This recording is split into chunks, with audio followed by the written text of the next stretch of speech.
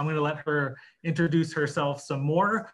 And please welcome Dr. Richardson. So thank you for having me. Let me close these blinds.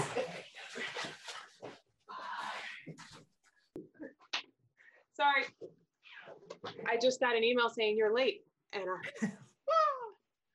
okay, so I put a talk together for you that's going to touch on a bunch of stuff. And I can't remember, is there a chat function for asking questions? Yeah, so what we do sort of at the end, we have people use the raise hand function, and then we unmute them, but they also can ask questions in the chat as well. Okay, that sounds fine. I am going to share my screen.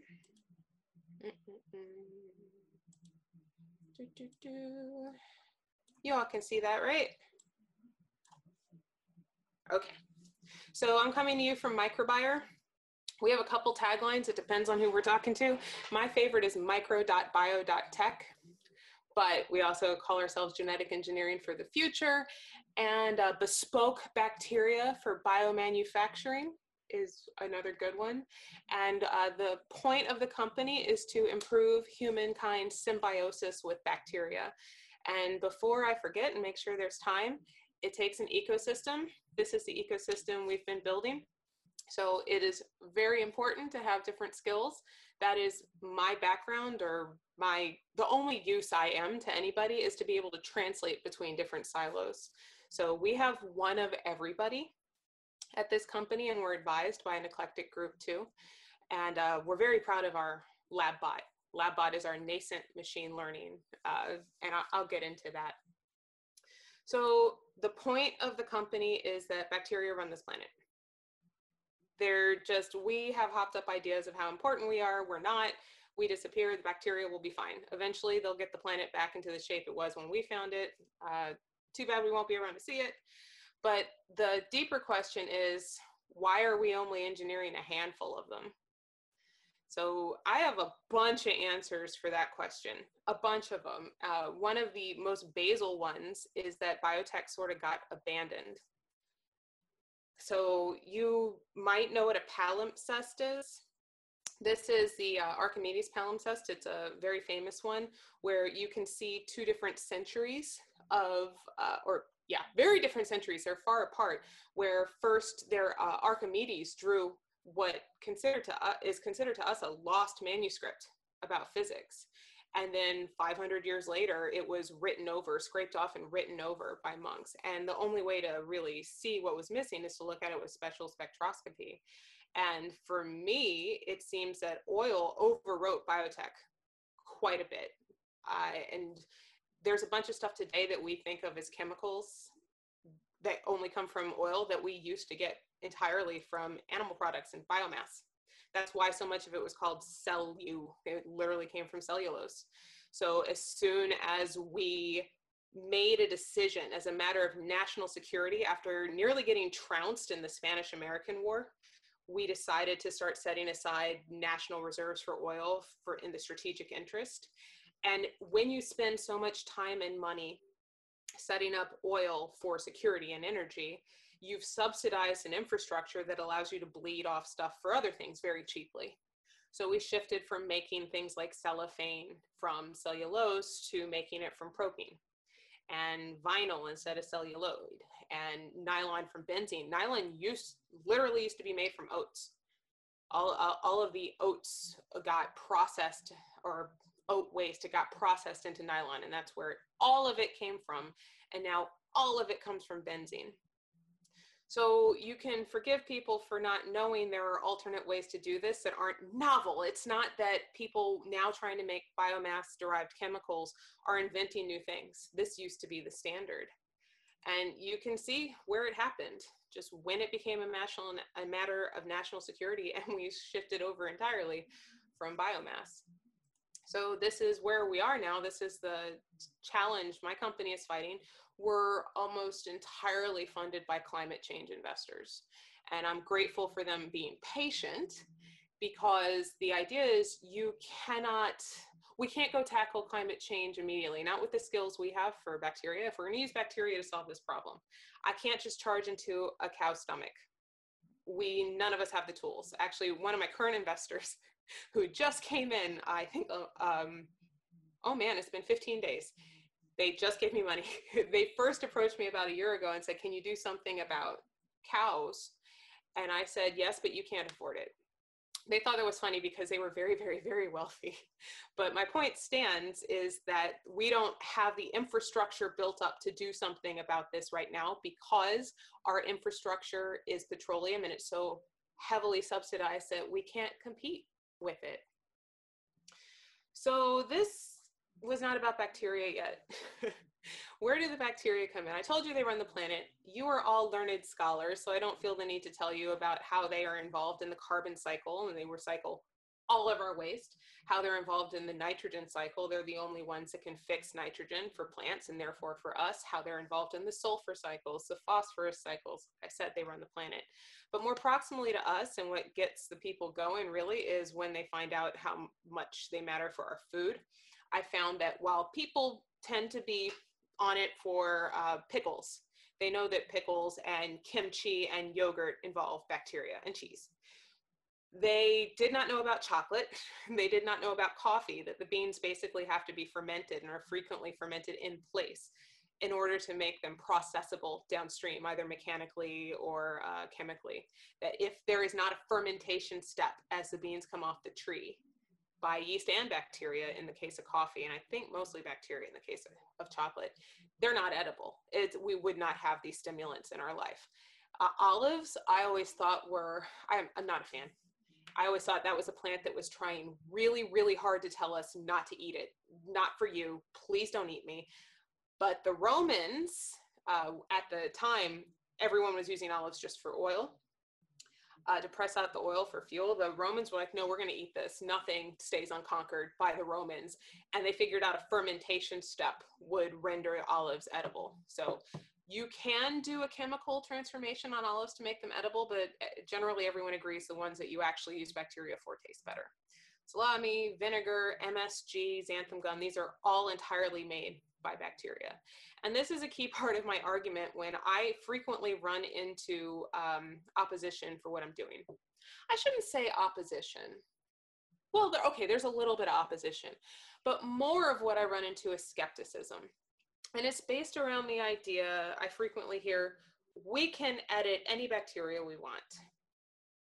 And at the same time, we don't need to edit any other bacteria. And at the same time, even if you did, they wouldn't scale. You couldn't do massive, the only ones that will scale are the ones we already have scaled. But for most of those people, they're thinking yeast and E. coli, which I'm not going to argue can't scale, but they scale for very few applications. Yeast turning alcohol, sugar into alcohol, yeah, that scales, thank goodness.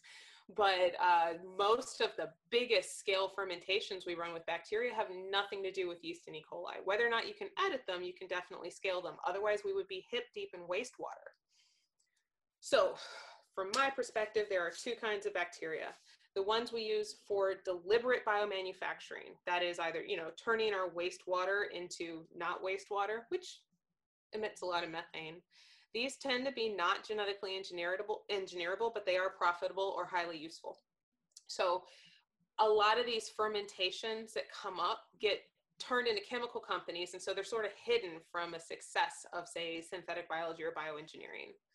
For new aspirants to the field, people who are coming on, they don't think necessarily of BASF or ADM as massive bioengineering companies, and I wouldn't necessarily say they do a lot of bioengineering anymore, but they do massive fermentations at massive scales of non-yeast, non-E. coli bacteria that they can't necessarily edit. On the other side, you have the bacteria for deliberate bioengineering that are genetically engineerable and completely unprofitable. I mean, I would even say a lot of brewers that are using yeast, a lot of the companies they don't edit that yeast. They have a strain that's tasty and they stick with it. So Tide Pods all come from enzymes that are derived from bacteria that may or may not be genetically engineerable. The one in the picture is Geobacillus styrothermophilus, famously uneditable, famously tons of derivatives that are considered grass, which is pretty rare and hard to get right now, where you say everything associated with this is generally regarded as safe. There's not a lot of grass enzymes. I'm sorry, not a lot of GRAS organisms, but you'll get derivatives that are GRAS. So because that's a thermophile, it makes high temperature enzymes, which are sweet for processing and better than chemicals. But all Tide Pods are 3 GMO enzymes: an amylase for breaking down starches, a protease for breaking down meats, and a lipase for breaking down fats. Thank goodness. This is why we don't have ring around the collar or GRAS stains anymore. They're better than chemicals. But those might go into a slightly genetically engineerable strain and come out, but originally all these enzymes came from non-genetically engineerable bacteria. Oh, I forgot to say, I'm telling a story. I might be wrong. I welcome being educated. If anybody is like sitting there fuming because I said something totally wrong, I definitely want to hear about it. A lot of our antibiotics and medicines and anti-cancer drugs that come from bacteria, those bacteria are completely impervious to genetic engineering. And the things they make are so good that it's fine. It's fine. Just you sit there and magically make this thing, it's fine. So erythromycin solely gained from Saccharopilospora erythraea. We have no other way of getting that medicine. And that's one of the antibiotics that's considered necessary to have minimum a second world healthcare infrastructure. You have to have this access to this antibiotic. People have tried moving the PKSs that make antibiotics like this into other organisms that are more pliable, and it's really a tough lift. These sorts of myceliating and soil-dwelling bacteria make a lot of things we find very useful. They make, crazily, they'll make anti-helminth drugs. They're fighting nematodes. They make antifungals. They make anti-cancer drugs because they need to coordinate their movement through the soil. So there's a bacteria, Myxococcus xanthus. If you remember that Saturday Night Live skit where the 2 guys Night at the Roxbury, they go up and like bump against women. Totally uncool. That bacteria does the same thing to E. coli. They move through the soil, bump up against the E. coli until it lyses, eat them, move through the soil some more. When they have hit the limits of E. coli, they can harass and destroy. They move back along their trail, form 3D structures, and then coordinate with each other who's going to die and who's going to sporulate. And the compounds they use to coordinate that are anti-cancer drugs. So bacteria have rich inner lives that are quite exploitable. They make all these compounds for reasons. If you ignore those reasons, it's really hard to bring them into the lab or to engineer them. And the biggest fermentation, as I said before, that we ever do is wastewater. I really believe, I have not been disabused of the idea that this is the biggest, the largest scale, and the widest spread fermentation on the planet. And the bacteria within are complete black boxes. It blew my mind. I found out, as I talked to wastewater people, this is one of my goals, is to turn poop into gold, that they don't really salt or yogurt these treatments. There's no set of bacteria that, okay, I'm going to add this to the treatment and it's going to go better. They treat these as black boxes most places, where hopefully the bacteria we need are in there already. We're going to put it in a tank and we're going to apply mechanical, maybe a little bit of chemical treatment and gas. That's all we can do, is just maybe try to tweak things in the residence time in the fermenter by physical stuff. It's really brute force. And meanwhile, the bacteria inside are miserably going through mutually suboptimal conditions to try and coordinate doing what we ask them to do. It's frankly abusive, but if we weren't doing it at all, you know, we wouldn't be here. Of course, on the other side, you have E. coli.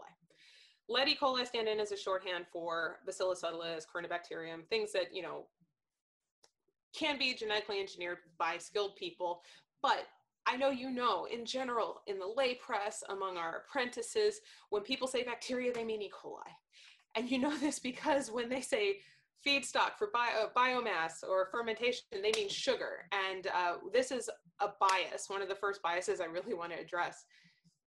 E. coli has got to stop standing in for us for E. coli. It has got to stop being a shorthand.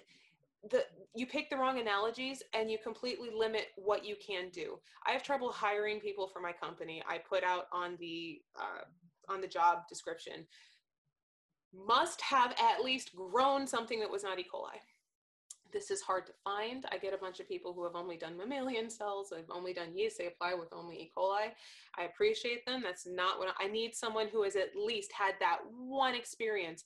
It's not unlike in computer science. You learn one language and you think that's all you need.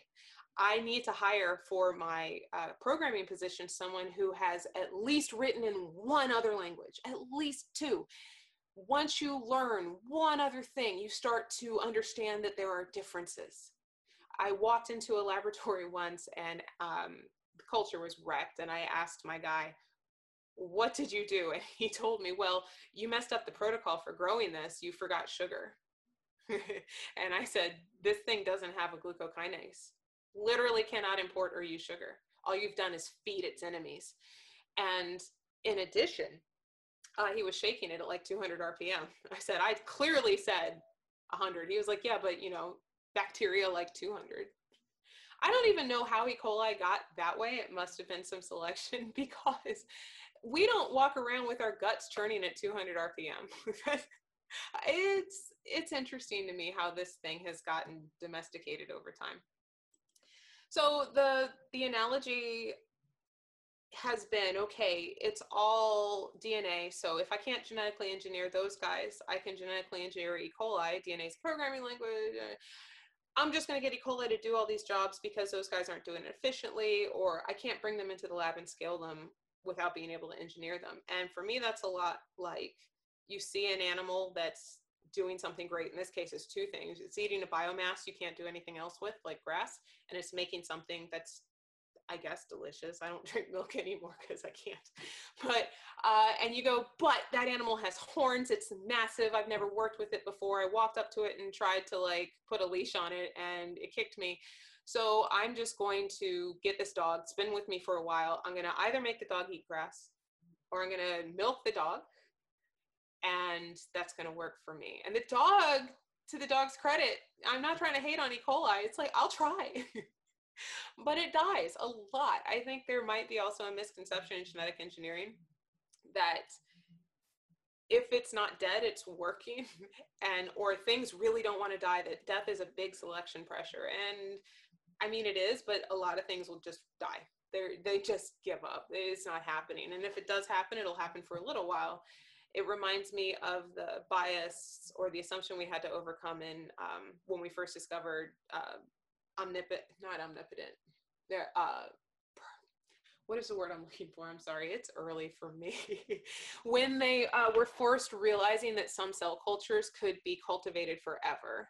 And they found the telomere limit by accident, because one student or scientist was trying to continue this culture forever, and he found at some time point it would die, and he'd have to go back to the freezer and start again. And he was like, wait, what am I doing wrong? And then he found out that's what everybody did, but they did not think of it as indicative of an issue.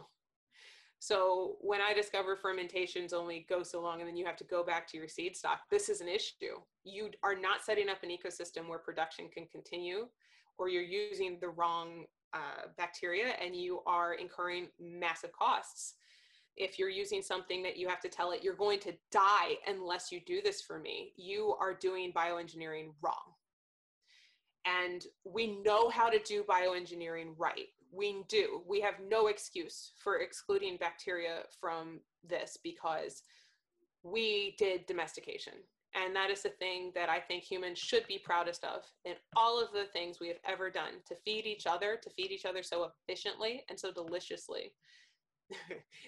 This is what allowed us to be here. And, you know, I'll fight you. We can argue. You can at me. I'm at the Germ Wrangler if you disagree, but you're wrong about this one. I said I want feedback. I'm not taking feedback about this position. Domestication is the best thing we've ever done. So all of these are the same species of plant. These are all Brassica oleracea. I don't speak Latin. You get these by selecting for different features of the plant. If you pick lateral leaf buds or the stalks, and then you can hybridize them. So Guilan only hit the market, broccolini only hit the market in the 80s. It's a hybrid of Guilan and broccoli. We are rewarding the plants for doing this, not punishing them for not doing this. It has been so effective to be mutually satisfied in an arrangement, not to threaten them with death, but to say, continue to do what you're doing, accentuate what you're doing, and we will both prosper. And it worked with almost every animal that we have seriously attempted it with. these are all animals that we can ask our children. We're so proud of and so into these organisms being in our flock that our children know the sounds all of them make. They're all in petting zoos, I mean, except the bees. Although people go pet bees at apiaries or put on them. The cat being an exception, and we'll talk about that later. I don't think cats are truly domesticated, or at least the domestication with cats looks a little different than the one with dogs. Domestication is a two-way street. We learned in 8th grade history about the history of man, that our teeth changed when we started cooking things, when we started planting things, our behaviors changed. Cats are changing us a lot more than dogs changed us, in my opinion. But my point here is that on this planet, in the history of our interaction with other organisms, we work together well by recognizing what an organism does well and accentuating its ability to do that, and not by ordering them around. That's not really what the pattern is here. And domestication is such an underlying pattern in bioengineering, we didn't even freaking invent it. So you have ants farming fungus, farming aphids. You have termites farming fungus. You have that damselfish in the middle. We consider him something of a little butthead. He'll pick what we would consider good fungus off a coral reef so he can plant the one he'd rather eat, and then he defends his farm. Plants have domesticated bacteria. We mentioned earlier about nitrogen fixation, but they form little nodules. If you're not aware, the way I explain to people how this is one of my favorite domestication stories. When plants put out a call, they need to break up rock. They put out a call for bacteria. The roots don't just break up rock. They recruit bacteria that can help them soften up the rock. And when they want nitrogen, they put out a call. They say, Rick and Morty style, show me what you got. And the bacteria come and audition. They do a little tap dance. They say, if you let me in, I will not only fix nitrogen for you, I will also make chemicals that will repel your enemies. I will make sure to keep the pest population down. I'll do all kinds of stuff if you let me in. And the plants let them in on a probationary basis. And if the bacteria just flops on the couch and watches Netflix, the plant will actually sanction the root and cut it off so it dies. And if the bacteria fulfills a promise of not only nitrogen, but other services, the plant will nodule over and they'll have a nice little symbiosis going. And when we discovered the nitrogen boosted plants, we crashed that economy. We wrecked that domestication. We added nitrogen and nothing else. We've lost countless species of bacteria that were helping plants propagate and survive, and we didn't even notice at the time. And this is something my company desperately wants to rescue. As I said, we have to walk before we can run. This is a complex arrangement, not just between the bacteria, but between the plants. But we have to recognize that we really stepped in that one. Lichen, interesting symbiosis. And somewhere in Japan, there appears to be an arrangement between monkey and deers. And that one I'm going to let you read because it can get a little salacious, apparently. But I need to change. I really feel the need to change what we mean by bioengineer.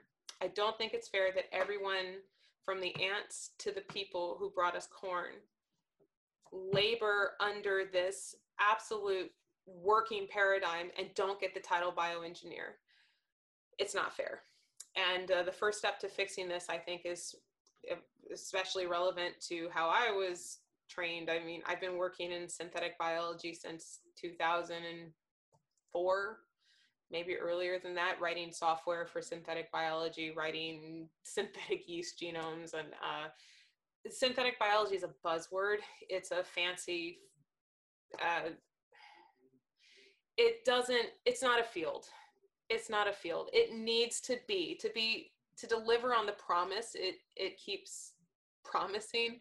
It needs to be more of an ecosystem. It needs to not say, oh, we're bringing engineering into biology. That is not working. You cannot control things. We're going to talk about that.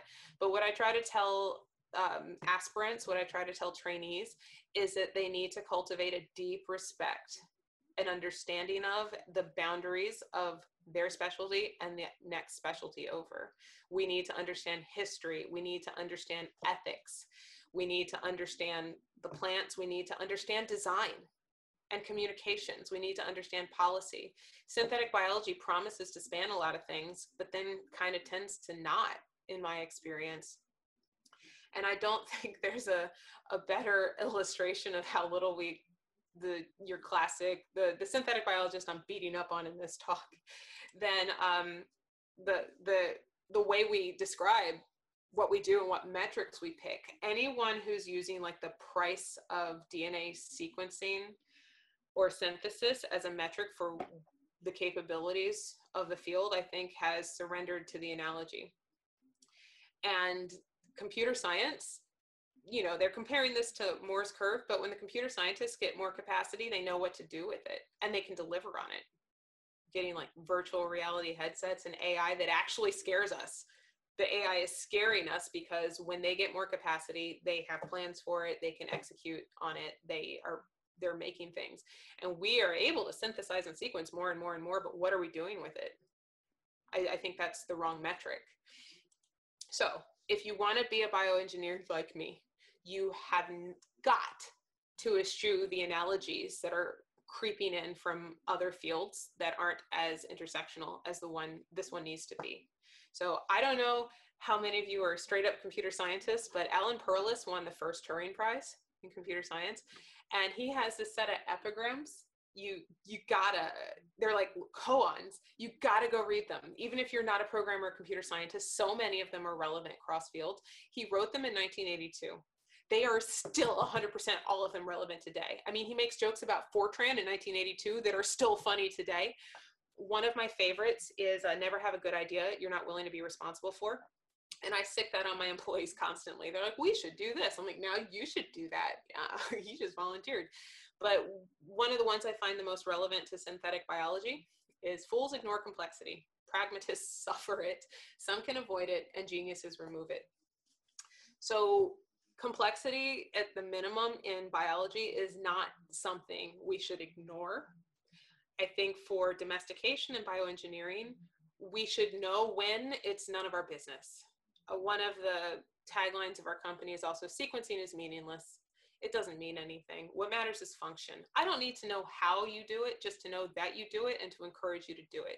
All of the people domesticating corn and carrots, they didn't know how the thing was made orange, and they were still super effective in getting it to make more. How did we get to these poor analogies though? And who am I actually going to call out and be a little salty with?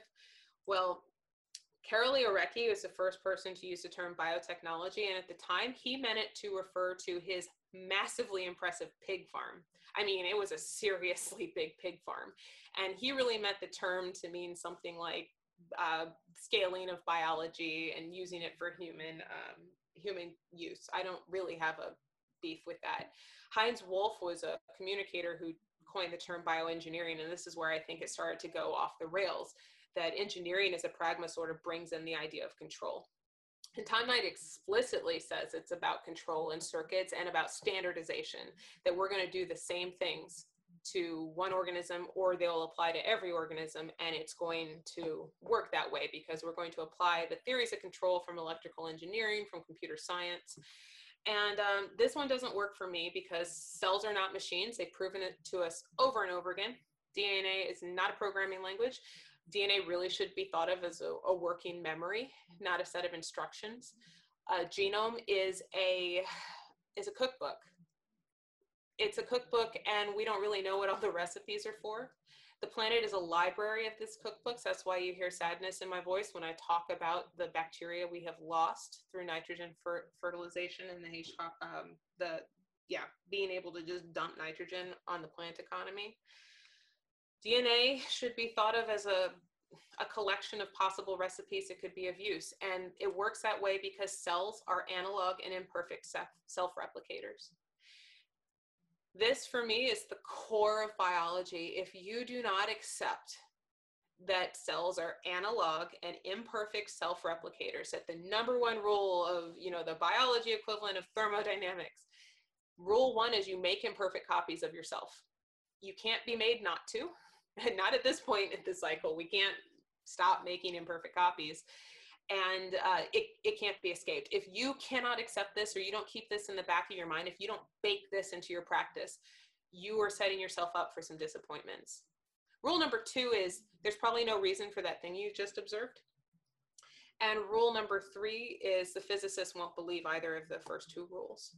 But you really need to accept this. And I can tell you why that analogy of control or standardization isn't going to work for cells. You have never in your life designed a car and decided it needed side impact airbags in order to comply with regulations, and you designed the car with side impact airbags, and you started punching it through the assembly line. And halfway down the assembly line, the car makes some car babies, and one of the car babies decides it will make more car babies faster if it just leaves out these complex side impact airbags. And eventually outside of the assembly line, you've just got a bunch of cars that are not legal, not street legal. That never happens. You make a design, you control it, you make the factory. That happens with cells constantly, and before we can actually see it to correct it or adjust our selection. You know that you leave a bacteria on a petri dish, you can't even see it. When you come back, you see something. Selection is happening whether or not you know what you're selecting for. You're always selecting. Call that rule 4. So cells are analog and imperfect self-replicators. They cannot be controlled. They can only be rewarded. And that's why we have to develop a feeling for the organism, that you have to respect why it does, or have a hypothesis for when you find it, why does it have this behavior? The first bacteria we went for as a company at Microbiome, we are looking for product waste and bacteria matches, which is to say, we recognize that sugar is a terrible feedstock for beating petroleum. Sugar is tied to the price of gas, right? You have to refine it. You have to transport it to where it's going to be refined. You put energy in. All of that adds up. So if you're trying to make a chemical that sells on the market for less than, say, refined sugar can be obtained for, you're not going to beat petroleum. And we're not going to convince everyone to go into biomass by matching petroleum. We're going to have to beat it to incentivize the creation of a biomass infrastructure. So when we look at a product and we look at the current cost model for making it from petroleum, what we're looking to do to beat it is to pick a organic waste that rots, because, you know, bacteria eat everything, and when you eat something, something else comes out. So methane comes out of just leaving organic waste to rot. You're calling it compost, is really a methane generator. I mean, you have to carefully manage it to not get it to do methane, but how many people are really doing that? So we look for a waste that some bacteria can eat, is motivated to eat, or is already eating. And then we filter those bacteria for ones that make the product or make something that's a precursor to the product. And we don't really at that point care.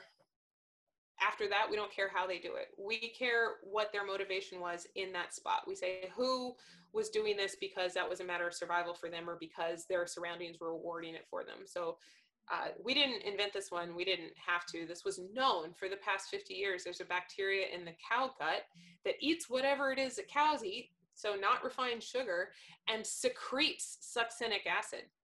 Succinic acid is made by most aerobic cells on the planet. It's part of the Krebs cycle, and they tend to want to keep it because it's a cycle. But this particular bacteria is just like, here, have it. The reason it does that is because cows actually eat that instead of sugar. That's how the cow's gluconeogenesis cycle works, is it takes in propionic acids and succinic acids. And so it has this massive bioreactor. If you came to our offices, there'd be cows everywhere. We love cows. They're the best bioreactors on the planet. We really need to model more things after this modular ecosystem of bioreaction. But in the cow gut, this bacteria eats what the cow eats, the cow's feeding it, and then it feeds the cow. And succinic acid is a target. It's a platform chemical that's used to make Lycra. It could be used to make adipic acid for nylon. It's used to make a lot of our automobile and bathroom plastics. It's a commodity chemical, platform chemical. And so there have been a bunch of companies that go, we're going to make this from biomass. It's clear. Every cell's making it. We're going to have a path through it. And you do, but not through E. coli. So 3 or 4 companies have gone bankrupt trying to do it in yeast, trying to do it in E. coli. Or trying to do it in bacteria similar to the one I'm talking about, but feeding it sugar. So we find a waste product this bacteria can eat happily because it doesn't need sugar, and we encourage it to produce a commodity chemical that it already produces. It makes our job easy. We're not geniuses. What we are is super organized and respectful of the motivations and the abilities of bacteria. And again, not to belabor a dead horse, but bioengineers are the ones who go figure out what signs people, or what signs animals make when they're happy or sad, figure out how to cultivate them, how to grow them, how to respect them. At some point, oh, it's not gonna play. Okay, the dog is wagging its tail. Somebody had to figure out that meant it was happy. This cat is wagging its tail, not happy. Every bacteria has different needs and different reactions, and you cannot treat them all like they're a monolith. Absolutely, they're as different from each other as we are from mushrooms. So what Microbiome does is automate that feeling for the organism. That's all we do. I didn't even have to invent robots. The robots exist. Apparently, I own more of this one kind of robot than anybody else on the West Coast minimum, maybe in the country. I own so many of them that they walk their VPs through my lab to be like, look at this. They were trying to upsell me, and I had to really explain to them what's actually happening, and they told me nobody else is doing this. So I trust them because they have to go in and set up these robots for a bunch of other labs. But all we do is ask every single bacteria, what's up? What do you like to eat? How do you like to be scritched? Like what pH, what shaking conditions? You know, do you like hugs? Will you grow on solid media? Can I put glycerol in you to freeze you? And finally, what are you making and can I have some? And so I have told my investors, and they have gone to their science advisors and not been able to disabuse themselves of this notion that even the very best microbiologists on the planet can't answer a question like, I need a bacteria that eats maltose but not mannose, that grows at a pH of 4 but dies at a pH of 8, that uses NADPH as a cofactor for this particular enzyme instead of NADH, and that secretes a 5-carbon organic acid. Who've you got? Nobody knows. Most of the bacteria on the planet, even the ones we can culture, if not engineer, people do not know what their ranges are. A lot of people didn't know that E. coli will just grow in salt water. It just grows in our seas. It can. I mean, it's not thrilled about it, but it has a range that includes that kind of salinity. What? So all microbiome is an automated feeling for the organism. And when you really know the organism, you're not going to cowboy rodeo it. That's a bad idea anyway. Cows are broad, they have a weird gait, and they hate it. We have horses. You can domesticate anything. If it's the right thing for the job, you can. I know people, oh, zebras aren't domesticatable because they're mean. Well, they're totally mean, but you can domesticate them. It's just not worth your time. So part of getting a feeling for the organism is knowing when or if they're actually worth going through the process with. But just because it's there doesn't mean you have to use it. So yes, function is more important than sequence. I got up on stage once. I was probably being ornery. I mean, I was definitely being ornery. And I was sort of having an allergic reaction to the project I did in grad school, which was helping write a synthetic genome. And at the time, still, kind of like, I don't think this project was the right project, definitely for me to be working on. And one of the reasons is that it's very sequence focused. It was very much like, we are in control of every single bit of sequence that gets written. We are in control, control, control. And anytime people are saying control, I'm not happy. And I got off stage, and a bunch of people after me were like, oh, you know, Sarah, yeah. But then here is the sequence we wrote for this project. Here is the sequence we wrote for that project. It's very much about, we decided what was going to happen instead of maybe seeding the organism with some suggestions and letting it decide what was there. If you're cloning something in E. coli and you can't get it right, he's telling you the sequence, the function, it's not working out. You can't just keep saying, this sequence, make this sequence. You need to, I'm belaboring the point. Anyway, I got off stage and Oren Katz from Western Australian University came up to me and said, great talk. Do you know why you said function, function, function? And everyone else got up and said sequence, sequence, sequence. I was like, please tell me, Oren. And he goes, I call it DNA chauvinism. DNA is the only thing the man can contribute. I think I screamed so loud I caused a minor furor in the atrium, but I haven't been able to forget it. There's a very conceited, and it doesn't have to be men, there's a very conceited attitude towards, I designed this, and you lower organism, will just go do it. I hate that. You see a lot of trees where it's like, oh, bacteria are the base, ancient bacteria, and then man is at the top. Or there's a lot of focus on the animals you can see in these big trees as opposed to the animals that are actually keeping, the organisms that are keeping the rest of us alive. I think it's important to point out that bacteria are not ancient or simple. They are just as old as we are. We have some common ancestor way, way back then. They've just specialized in different things, and they should be respected. Just like I keep making physicist jokes, I actually respect them, just usually from across the room. So in order to be a microbial bioengineer and get away from that bad analogy of sequence and control, we first really have to deeply accept that all of our annotations are hypotheses. So you go look in NCBI, you're like, okay, I need this kind of gene or whatever. It's a lie. It's a lie unless somebody has written a paper where they actually functionally annotated it. You have to assume it's a lie. Just like autoclaving, when in doubt, assume it's evil. Just sterilize stuff. If you're not sure if it's clean, clean it. It's not clean. If you're not 100% sure of the provenance. And so a lot of synthetic biology, if it's based on let me take a gene from some other organism and it looks like what I want, or I assume it's what I want and I slap it in here, you're taking on a risk. Microbiome is about reducing these risks. It's about knowing what organisms are doing and being able to do the diff.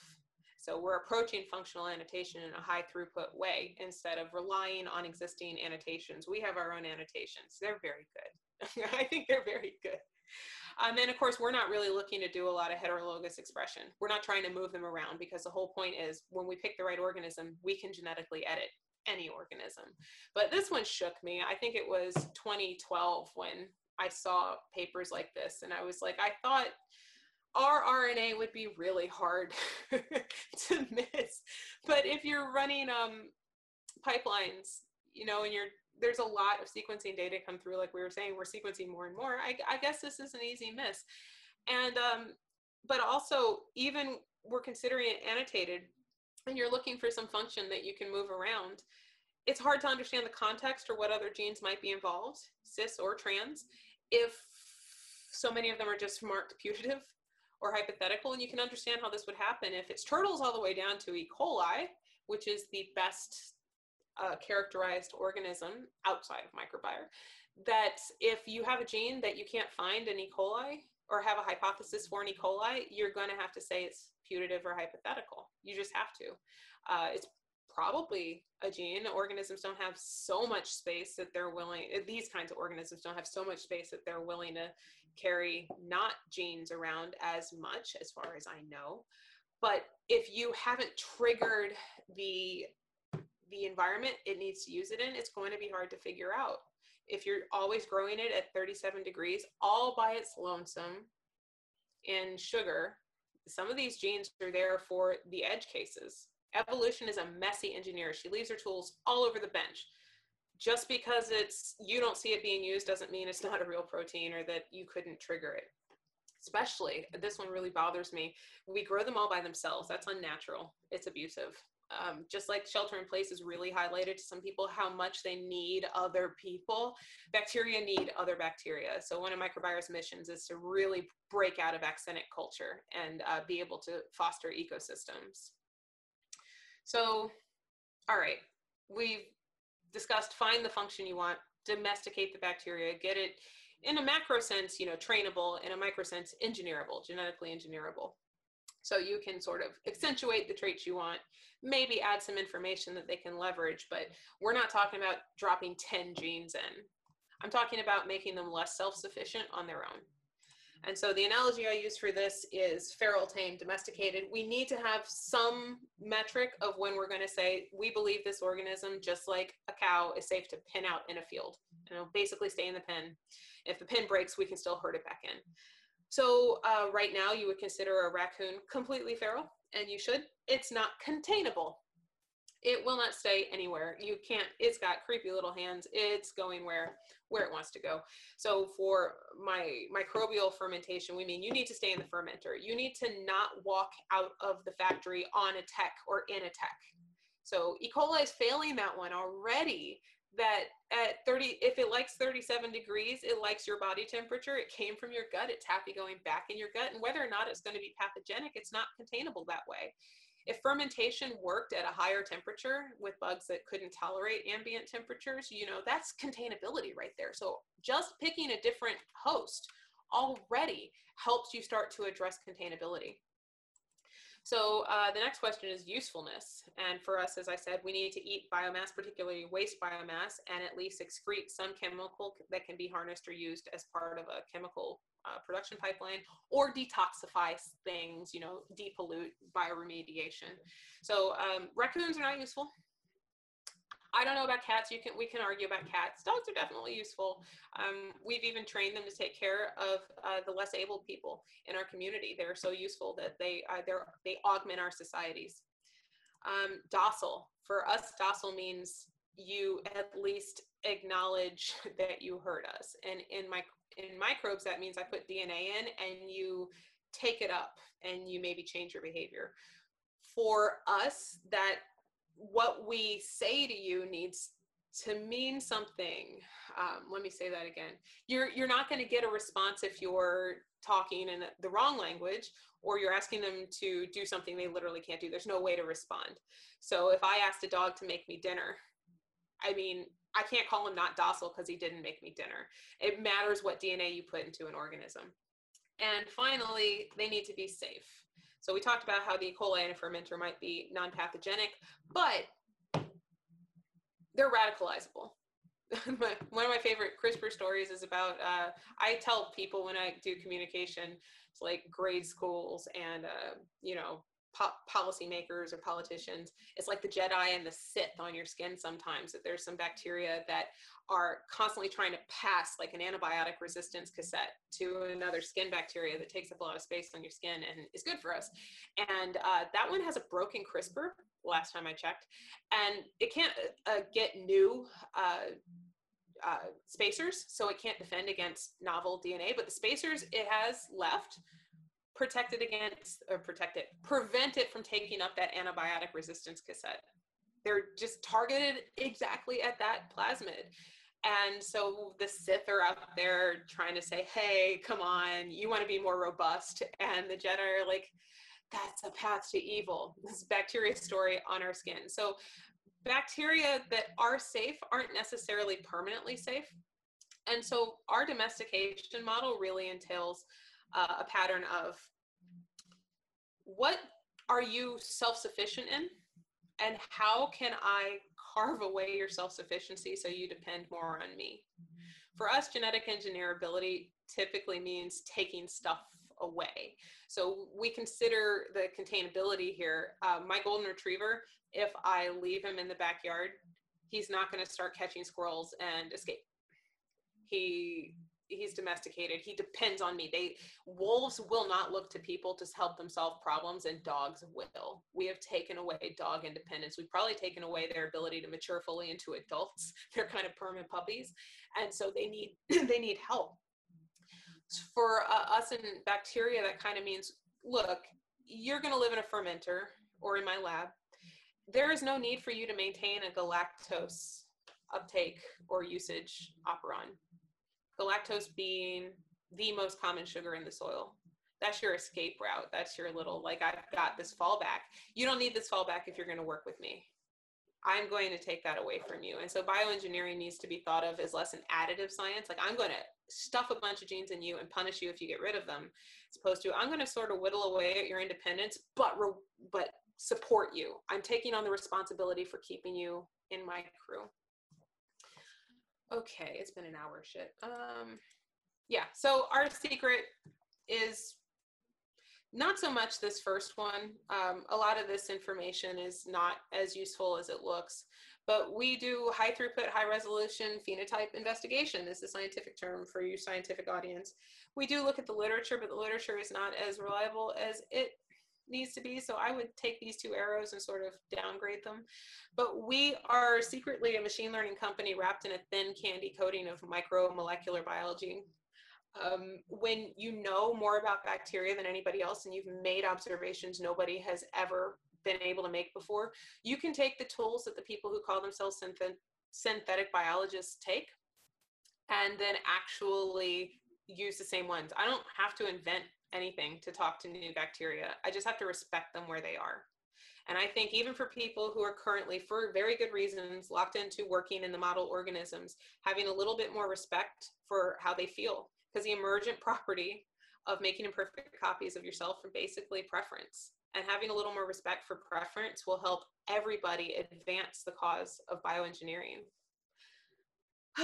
That's my last slide, actually. So I'm sorry for taking up the whole hour. That was great.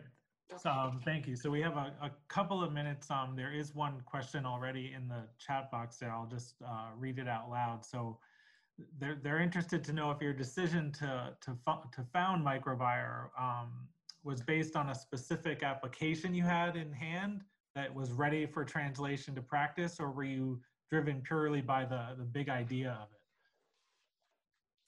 So I consider myself an engineer. Also, I see a question. It's like I'm not a cat person. I have 2 cats in the room right now. There's one right there. That's a cat. So I would say I'm less a cat person and more like I know what a cat is. But the reason I started Microbyre, I was trained. I did 2 years of medical school and 2 years of molecular biology on top of that simultaneously for a PhD in human genetics and molecular biology. And then the DOE stepped in basically at year 2 and said you also need to take 2 years of applied math and 2 years of computer science at the graduate level from those departments. So I did a lot of training, and the point was to turn me into someone who respects silos and can cross-communicate. So high performance computing and basic molecular biology. I'm not the perfect person in either of those silos, but I know how to translate the vocabulary that's specific to one, specific to the other, and where they're using different words for the same thing and get them to work together. I'm the 2nd or 3rd best person at my company to ask about anything. My job is to make them communicate better. So when I hit this, we're working in yeast, we're working in coli, I'm not seeing so much the scale up of new chemicals, new or old hosts making new things. I'm not seeing that. And I'm seeing in other fields the different language. I was really driven to make a tool. I said, why don't we have more organisms that all these brilliant people with problems and solutions for the problems can use as a tool to get there? I want to enable all these other people. That's why for my postdoc, I went straight to the government. I said, I'm going to build infrastructure. And if Target had to build ports and then Walmart had to build ports, the shoreline would be ugly. Infrastructure gets built by the people and everybody gets to use it. And I was having trouble getting other people to embrace that there. And the idea, like I said, I built at Microbyre was I'm going to build an infrastructure where you pour bacteria in one end, you get to know it really fast, and then you can actually apply engineering tools to it. That was my entire motivation. The only thing I can bring to the climate change fight is organization. That's my only skill, organization and communications. All right, well, thank you very much, Sarah. This was fascinating. I always love listening to you talk and demystifying some things, but also breaking some of the preconceived notions of engineering, in particular synthetic biology. So I really want to thank you for taking the time to be with us today. I know it's early on the West Coast as well. I'm just lazy. I hope the fires are not impacting you too much, but thank you again. And if anyone has any further questions, I will put her Twitter handle and her email address are all on the website. So please tweet at Sarah. And if you're interested in learning more about her company, please reach out to her as well. So thank you all for listening to me rant. Thank you so much, Sarah.